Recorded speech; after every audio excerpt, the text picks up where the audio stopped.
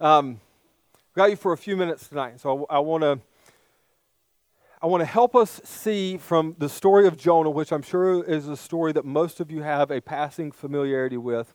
I want to help you see from Jonah the sovereignty of God, and here's why I want to do that with us in the room tonight.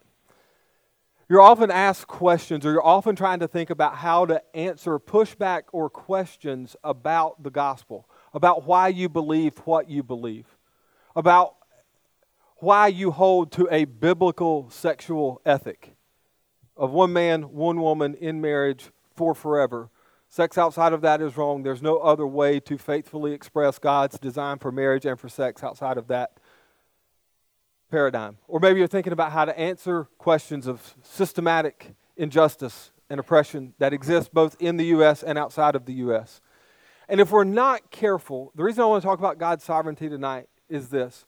If we're not careful, we will start to answer those questions and then have to back our way into building a God who fits how we answered that question on the front end. And do you see where that can become problematic? Our ability to rightly defend our faith, while we need to know how to answer those questions, the ability to have a firm conviction about how to contend for or defend our faith or present our faith has to be rooted in a right understanding of who God is. You can't answer the way you want to answer and then construct a God to fit your answer. You'll rarely get back to the God of the Bible if that is your preferred method of thinking through how to answer these difficult worldview questions. But if you can understand who God is, and you can understand to the ability that our minds can understand who God is from Scripture, then it gives you a foundation and a firm place to stand when you begin to dialogue with others, either other believers who hold a different view than you, or non-believers who have serious questions about their faith, about your faith, and about what it would look like for them to maybe trust in Jesus. And so tonight, one of the most bedrock things you have to believe about God is that God is sovereign. And so that's what I want to unpack for us tonight. One of the movies I absolutely love is The Truman Show. Anybody here seen The Truman Show? It's on Netflix right now. So you can go, it's not going to come up there, but you can go see it. I love The Truman Show because it was a movie that was so far ahead of its time. And it's one of the two movies that Jim Carrey made where he's in a more serious role and tells a good story and has more of a lasting impact than a lot of his comedy. The other one is Eternal Sunshine of the Spotless Mind. I can't say that I recommend it or not recommend it, but I just think it is a really good movie. But in The Truman Show, Truman Burbank, who's played by Jim Carrey, lives an ideal life on this created island called Sea Haven, where he works as an insurance salesman and is married to his lovely wife, Meryl. But what Truman doesn't know is that his entire life is the longest running reality TV show in the world. Christoph is the Truman Show creator and the one responsible for all that is experienced in Truman's life and in the fictitious world of Sea Haven. As the ones watching from the outside, both as ones watching the movie and the TV audience that is following along in the movie, we are all aware of the truth of who it is that is orchestrating the events in Truman's life. The only person not aware is the person most directly affected, Truman Burbank. And in the climactic scene of the movie, Truman is on a boat determined to sail away from Sea Haven and discover life outside of the world he has always known. What we know is that he's living in a dome, and if he sails to the end, he's going to run into a wall. And so Christoph, the creator, gives instructions to those in the command center with him up in the moon as it is in the movie. And they begin to crank up a storm on the sea. And the whole goal of cranking up this storm on the sea is to get Truman to turn around and to go back to safety, to give up his pursuit of finding life outside of Sea Haven. Because if he gets to the edge of the TV studio, of the TV lot, then the gig is up. And as the storm increases, Truman on the boat screams at the sky, "Is that the best you can do? You're going to have to kill me." Truman's response much like us, even as believers, but even more so before we were believers, is typical of those who do not have a proper understanding of God's sovereignty. Everything feels happenstance, everything feels against us, and we eventually find ourselves with fists clenched, screaming at the sky, "Is that the best you can do, God? You're just going to have to kill me." Let's pray. Jesus, tonight we come humbly confessing that we are not sovereign. We're sinners in need of great saving grace. And so tonight, would we wrestle with what it looks like to live under the good, gracious, sovereign rule of our Father? Will we consider what it looks like to have a firm confidence, not in arrogance, not a boastfulness, but just a firm confidence that you are sovereign in all things?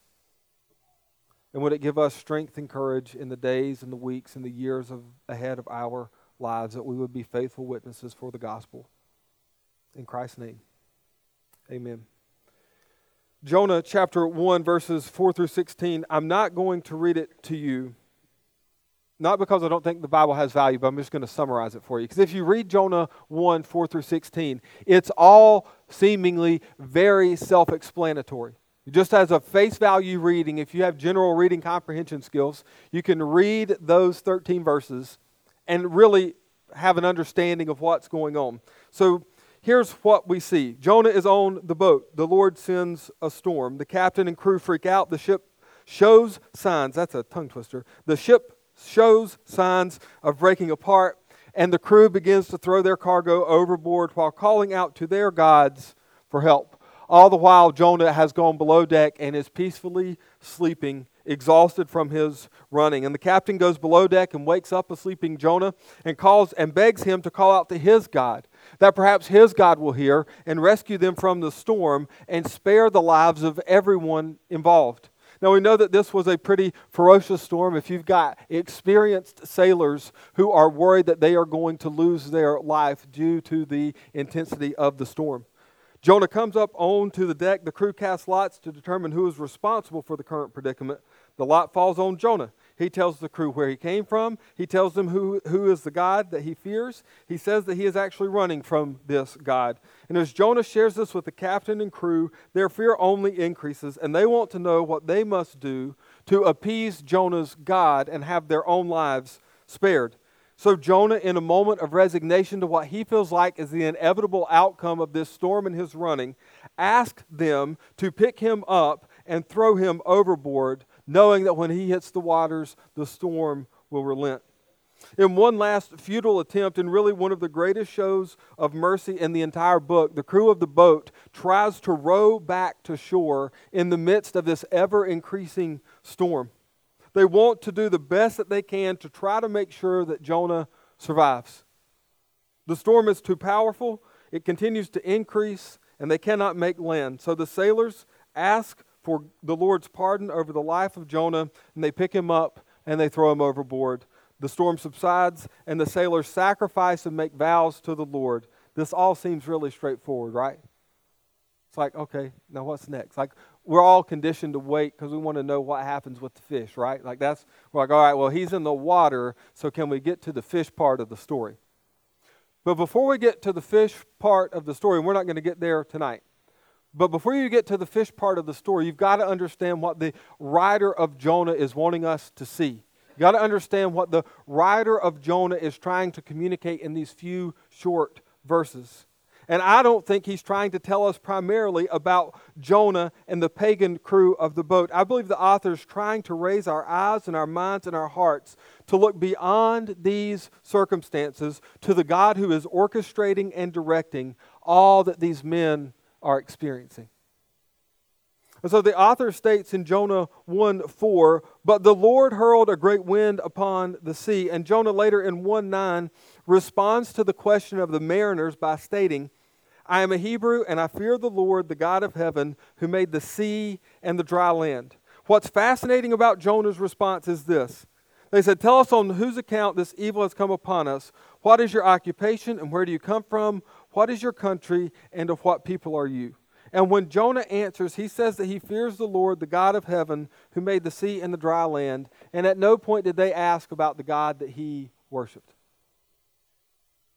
And so if we're going to be good readers of the Bible, we have to be careful readers of the Bible. And we have to ask ourselves at certain points, why was this detail included? Why did the biblical writer, why did the Spirit's inspiration of this writer cause this detail to be included?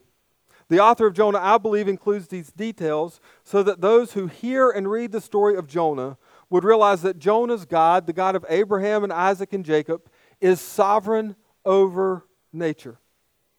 And this is the testimony of the Old Testament to the world that Jonah inhabited. When we say that God is sovereign in general, sovereign period, or God is sovereign over nature, we are saying that God is in complete control of all things, and everything does as He commands.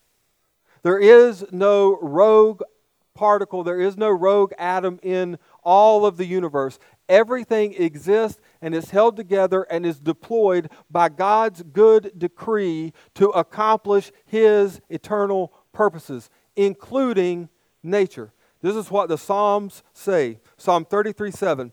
He gathers the waters of the sea as a heap. He puts the deeps in storehouses. Psalm 147, 7 and 8. Praise the Lord from the earth, you great sea creatures in all deeps, fire and hail, snow and mist, stormy wind fulfilling His word. Psalm 89, 8 and 9. O Lord God of hosts, who is mighty as you are, O Lord, with your faithfulness all around you? You rule the raging of the sea. When its waves rise, you still them. And Jeremiah in chapter 10, verses 12 to 13 says regarding God, it is He who made the earth by His power, who established the world by His wisdom, and by His understanding stretched out the heavens. When He utters His voice, there is a tumult of waters in the heavens, and He makes the mist rise from the ends of the earth. He makes lightning for the rain, and He brings forth the wind from His storehouses. God is sovereign over nature. But do you really believe that on what Paul Tripp would call your street level theology? It's one thing for me to read it to you from the Scriptures and you go, yeah, of course I agree with Scripture. Come on, man. But I mean, we know about high pressure systems and we know about low pressure systems, and we can watch the weather and we can check the weather on our app. But is God really sovereign over nature still? Amen.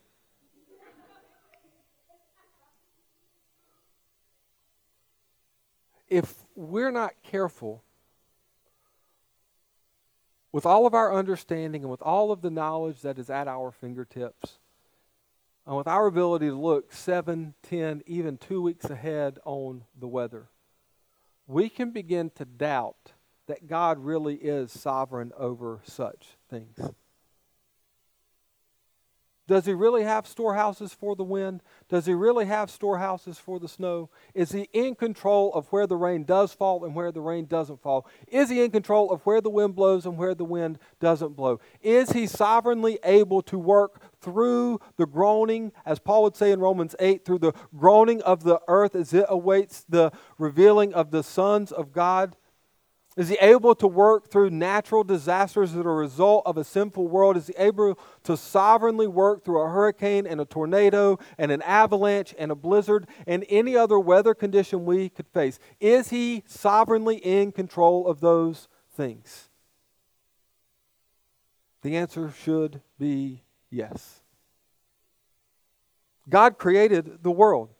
God created nature. Therefore, God is able to sovereignly use the weather and the rest of creation to achieve His eternal purposes. He did not create nature, the weather, and the physical world and then hand it over to lesser gods to manage. He is the God who is sovereign over nature, or He isn't God. As the late R.C. Sproul said, God is sovereign or He is not God. God is sovereign over everything, or He is not God. Now, I think the first thing we see in Jonah 1 is we're mentally thinking about when do we get to the fish and how does he survive in the fish, and all of that is secondary in the moment to God's sovereign control of nature. And here's why this is so important. We have to be people who can lovingly and graciously affirm God as He has revealed Himself in the Scriptures. And trust that if we are faithful in how we represent and speak about and share about the God of the Scriptures, that He will sovereignly do what He's always done, which is draw people to Himself and save them. You do not need to be an apologist for God's sovereignty.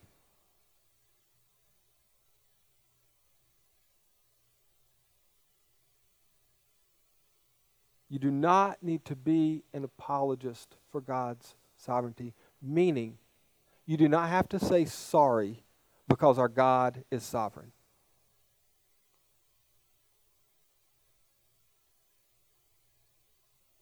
And so we wrestle with this truth of God's sovereignty over nature and His ability to employ it to serve His eternal purposes.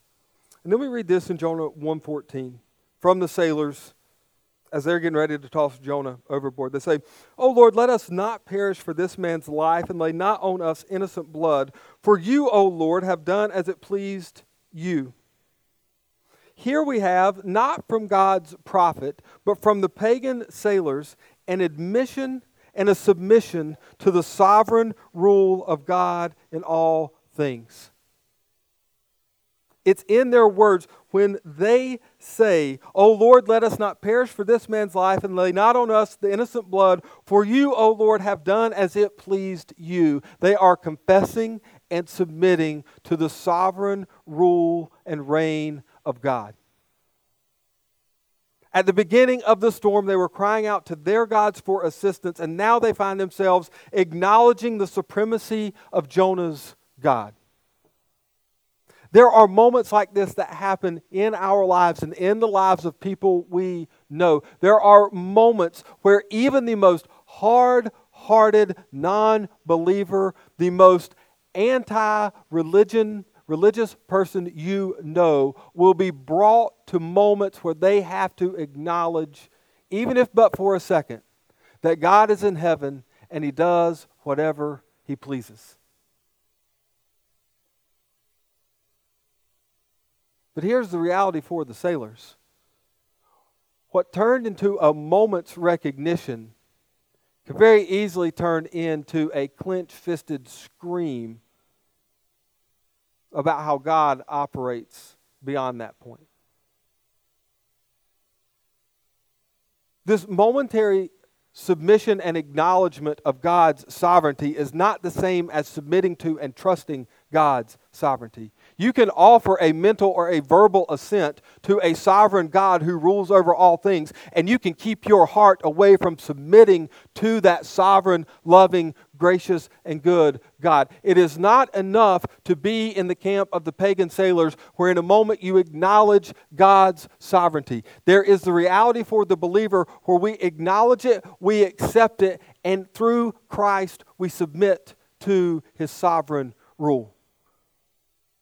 So many times with these hard doctrines, with these parts of Scripture and these parts of God's character that cause us to stretch our minds and cause us to wrestle with truth, we find ourselves wanting to give mental assent, but not wanting to have hearts submitted.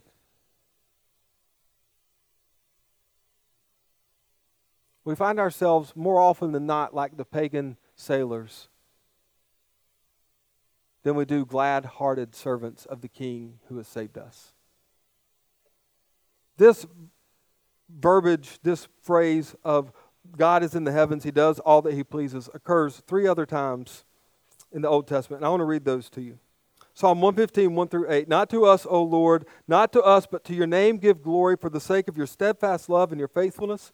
Why should the nations say, where is their God? Our God is in the heavens, He does all that He pleases. Their idols are silver and gold, the work of human hands. They have mouths but do not speak, eyes but do not see. They have ears but do not hear, noses but do not smell. They have hands but do not feel, feet but do not walk, and they do not make a sound in their throat. Those who make them become like them, so do all who trust in them. Psalm 135, 5 through 7 and 15 through 18. For I know that the Lord is great and that our Lord is above all gods. Whatever the Lord pleases, he does in heaven and on earth, in the seas and all deeps.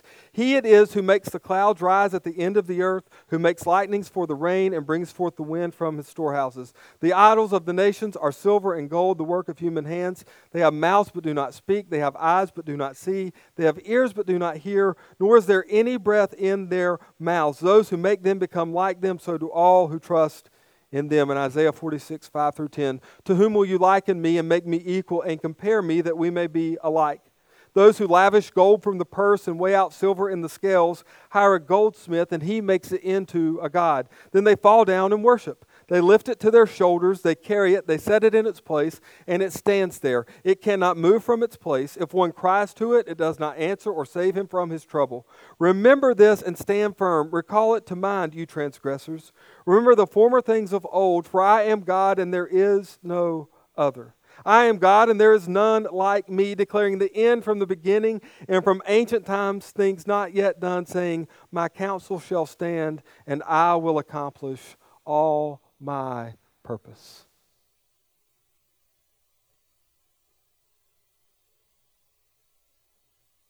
God sovereignly employs nature for his eternal purposes.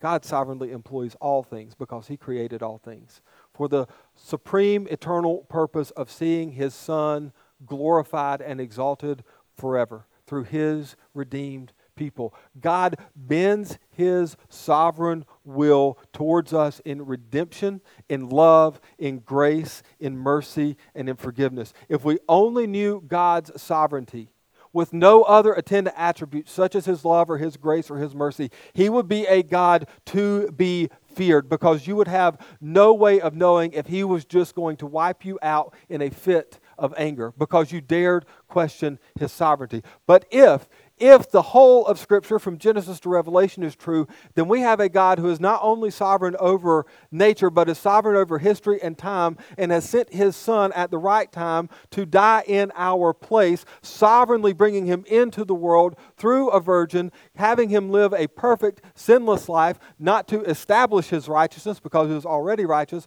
but to give us a righteousness to hide in, and sent him to the cross and sovereignly kept him on the cross until the wrath of God was satisfied, and then sovereignly raised him from the dead so that he would walk out of the grave with the keys over Satan, sin, and death. If we read all of the Scripture, then we do not have a sovereign God we should cower before. We have a sovereign God we should humbly submit to in worship and praise and adoration, because where we would use sovereignty solely for our own good and our own glory, God uses his sovereignty for his glory, but for our good.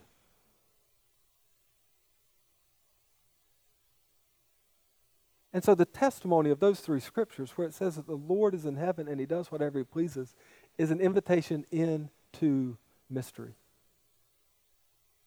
To affirm God's sovereignty is to affirm that you are going to live in a state of mystery for all of your life. To affirm God's sovereignty is not to remove all mystery. It's to step into the mystery of who God is and how he operates and how he has orchestrated the world, and live with confident, humble submission, because we have history past to tell us where the future is going. And so when we read these scriptures, we have before us the option of becoming like an idol or living in mysterious worship before the sovereign God of the universe. And here's the deal. We want control so bad. We want to know all the answers. We want to have all of our whys answered, that more often than not, if we're honest, we prefer the idol over our Savior. We love certainty. We worship certainty. We think that certainty is the only way we can live by faith. But what the scriptures say is if you want certainty, create an idol and then be prepared for that idol to never answer or never deliver on your biggest needs when you face your biggest problems. Or you can submit to a sovereign God who sits in heaven and does all that He pleases. He does all that He pleases, and here's the deal. He doesn't know you an explanation for why He does it. Go back and read Job. He never answers Job's question about why. Ever. He just reminds Job who he is. He's the sovereign creator of all things. This invitation into standing before God's sovereignty is an invitation to mystery. It's an invitation to knowing that we don't serve a God that is small enough for us to understand fully. If you have a God you understand fully, you no longer have the God of the Bible. If you have a God that never invites you into mystery, you no longer have the God of the Bible. If you don't have a God that you eventually look up and go, He is in heaven and He is doing whatever He pleases, and I am strangely okay with that. If you're never to that point, you may not even have the God of the Bible that you're worshiping.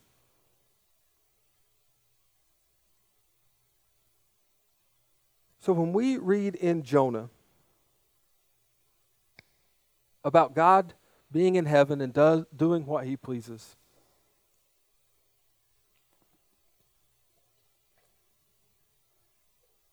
we see the writer, along with the other Old Testament writers, pointing us to this truth that Brian Estelle lays out in his commentary on Jonah. These 3 verses from Isaiah and the 2 Psalms all overlap with Jonah 1:14 and make the point that worshiping any other God besides Yahweh is futile.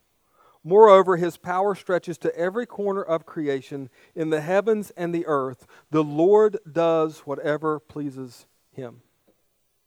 This is the God we worship. All idols will be crushed under Him. Every knee will bow under the weight of His glory when He appears. To trust in idols and to worship other gods is in the end a fool's errand that leads to death.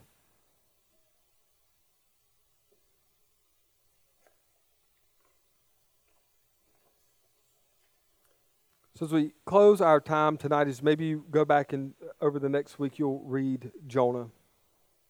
But as we close our time tonight, I think we're left to wrestle with this question of how big our God really is. How powerful is your God really? How sovereign is your God?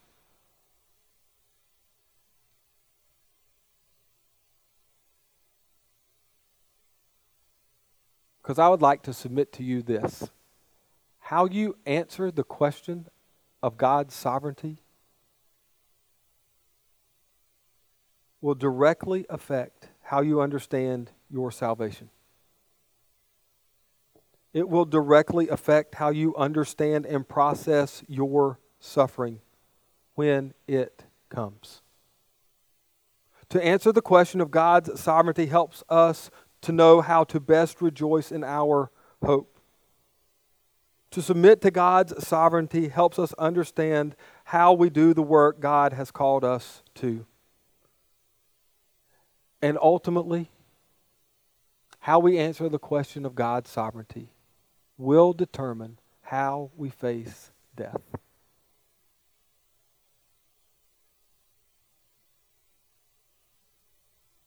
And can I just say that probably what 98% of the people you interact with on campus are afraid of the most is death?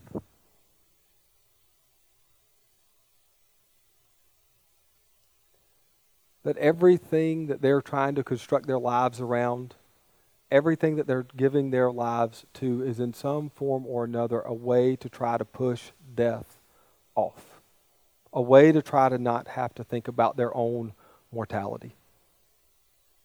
A way to not have to wrestle with, at some point, this all ends for every one of us.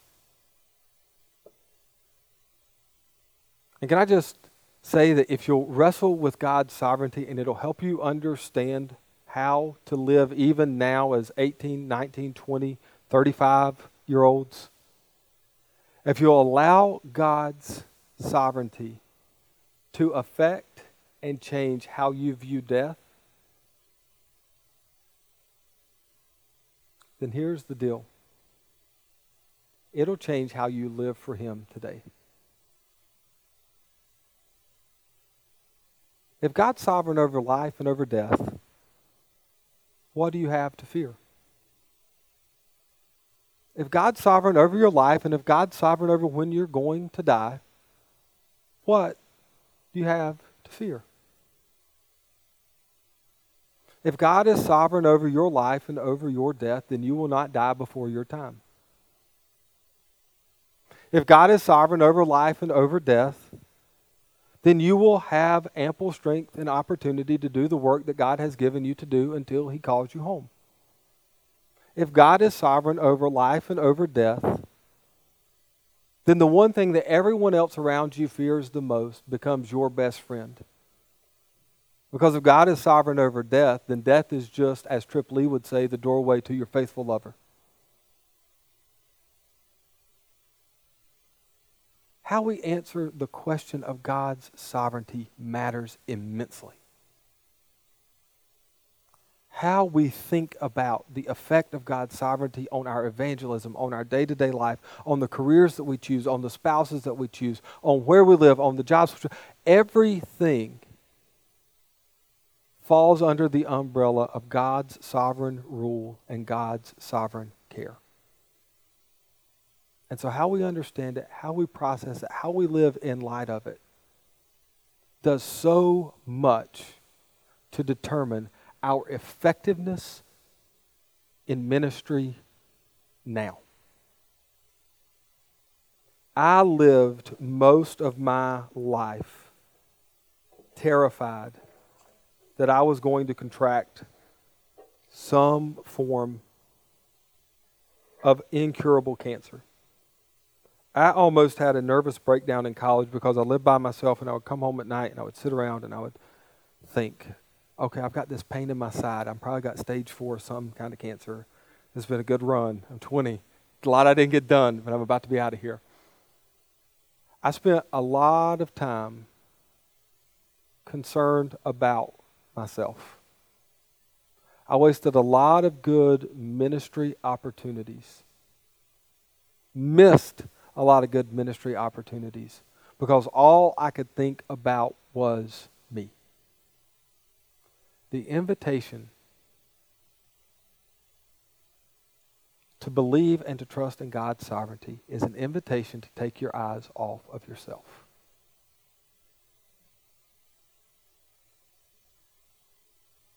It's an invitation to look at the world and see the world the way that God sees it.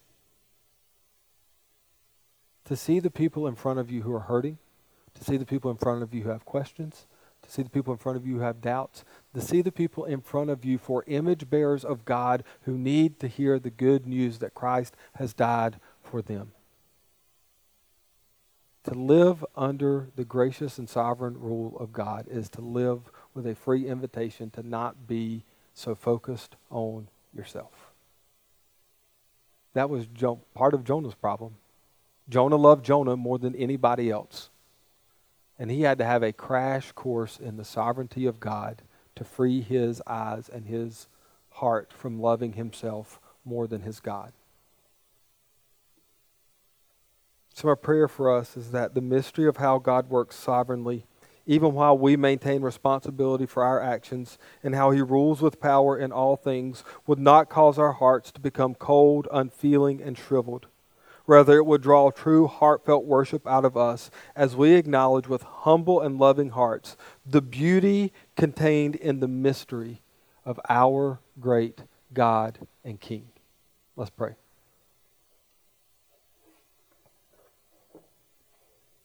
Father, you are good and you're sovereign and you control all things. There's nothing